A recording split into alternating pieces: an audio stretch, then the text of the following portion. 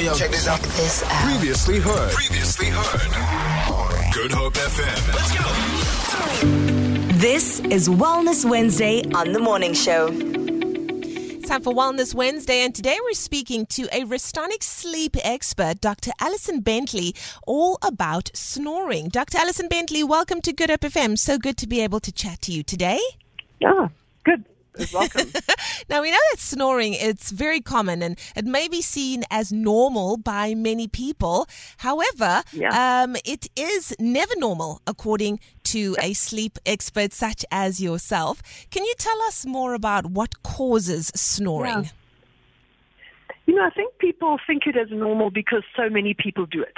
Okay, so it must be normal, but that's never a good reason for something to be normal. Exactly, yeah. So if you snore, so let's go back a bit. So when you breathe in, you breathe in through your nose usually, and what happens is that the chest opens wide and creates a negative pressure and sucks the air down into your lungs, right? And it should go down in a smooth kind of way without any interference whatsoever. Yeah.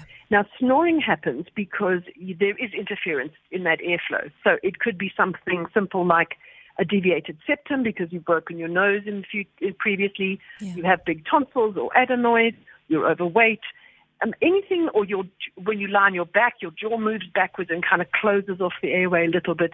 So anything that interferes with the airflow going through there is likely to cause turbulent airflow. So it means that instead of going nice and smoothly, it's kind of running around and not nice and smooth. Then what happens is it usually hits the back of the soft palate. Now, that's called the uvula in medical language.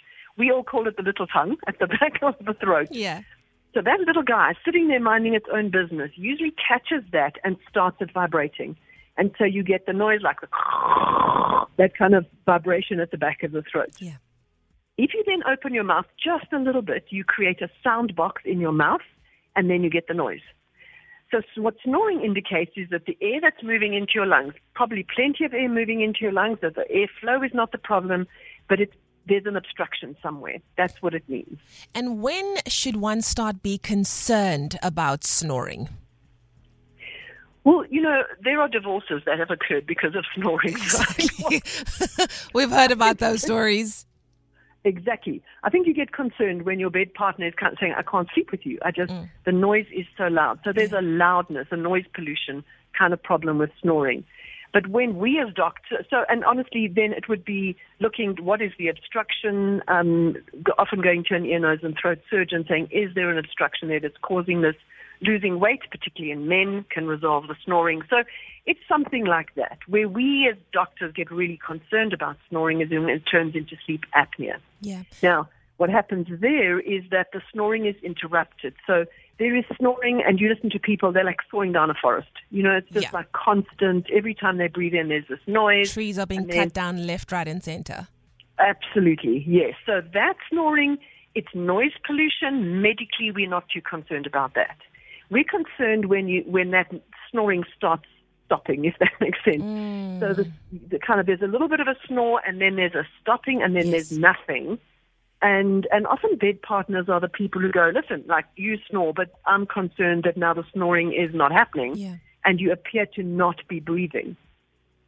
Then that's called sleep apnea. And now what's happening is that obstruction that you have in the airway, you're having to suck so hard to move air past it that you're actually sucking the airway closed. Wow. Now, that airway is designed to close every time you swallow, right? But not when you breathe in. So when you start getting a catch in your breath, so you'll hear people talk about the fact that it's dead quiet, and then all of a sudden there's this kind of gasping that happens and throwing arms around, and that's a problem, because what it means is you're being woken up out of sleep. And you're being woken up out of sleep because your brain is going, hey, listen, we're fast asleep. You're not moving air. You need to wake up, and open that throat. Yeah. So that's when we start to get concerned, because firstly what it does is break up your sleep into little pieces. And the numbers can be huge. I mean, I do sleep studies on patients and regularly am reporting on studies where they're doing this 200, 300 times a night. Sure. So the numbers can be enormous. And you can understand that if you're doing that, then you're going to wake up the next morning feeling tired, going to be tired the next day anytime you sit down and try and relax, or not relax, like being in meetings at work. you're going to tend to fall asleep. So feeling sleepy during the day is where we start to worry about it. But if you do have significant sleep apnea, what the data now shows is that it affects every other kind of disorder that you would have. So what's particularly concerning to us is the effect on heart disease, so high blood pressure, strokes, heart attacks, heart failure. If you have an abnormal rhythm to your heart, all of that is made worse if you have sleep apnea. It makes diabetes worse. It makes liver disease worse. It makes dementia worse. It makes depression worse. Wow. It makes everything worse. So it kind of sits in the background, destroying your sleep, and kind of working through the same mechanisms that all the other diseases work through to make them worse. So, Dr. So Alison, that's when we start to get really worried. Yeah. So what are some of the treatments out there for snoring? And then, of course, once you get to the stage of having sleep apnea. Yeah. So generally, if we're worried that there's apnea, so any symptoms of apnea or descriptions of apnea, then we'd want to do a sleep test and to find out exactly how many times it's happening, because we don't like treating patients by numbers.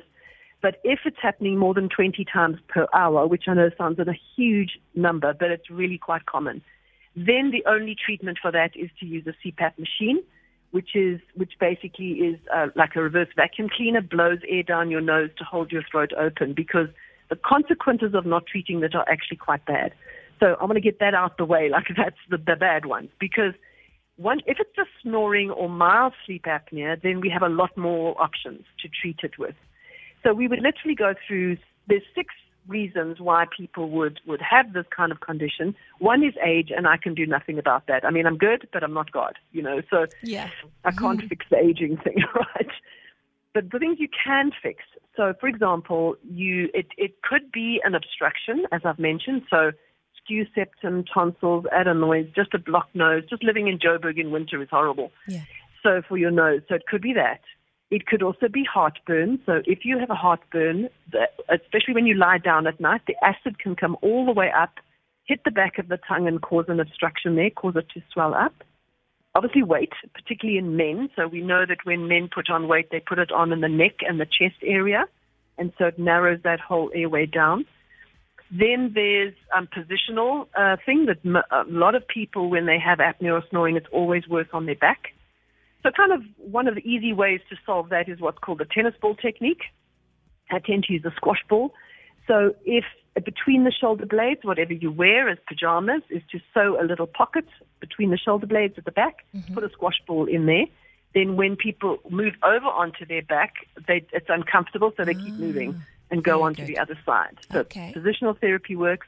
And then the last thing is something to stabilize your jaw, because if your jaw moves backwards, then that closes off. So there's what we call a mandibular device that you can buy at the chemist, which just holds your jaw closed and holds your jaw forward, and then you don't snore as much. So there's lots of options once we're in the mild just to the snoring.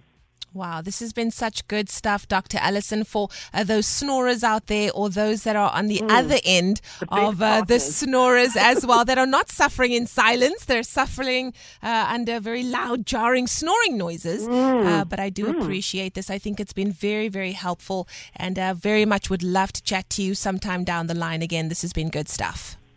Great pleasure. All right. Thank you so much, Dr. Alison Bentley, Restonic Sleep Expert. We were speaking about snoring today, and we were saying, like, it is very common for many people. In fact, nearly everyone snores at some point, including babies and young children.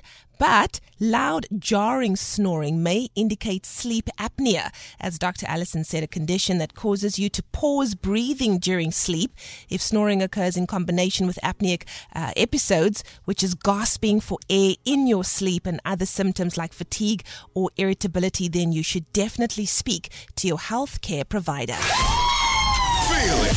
For more, tune in to goodhopefm.co.za. It's all you need.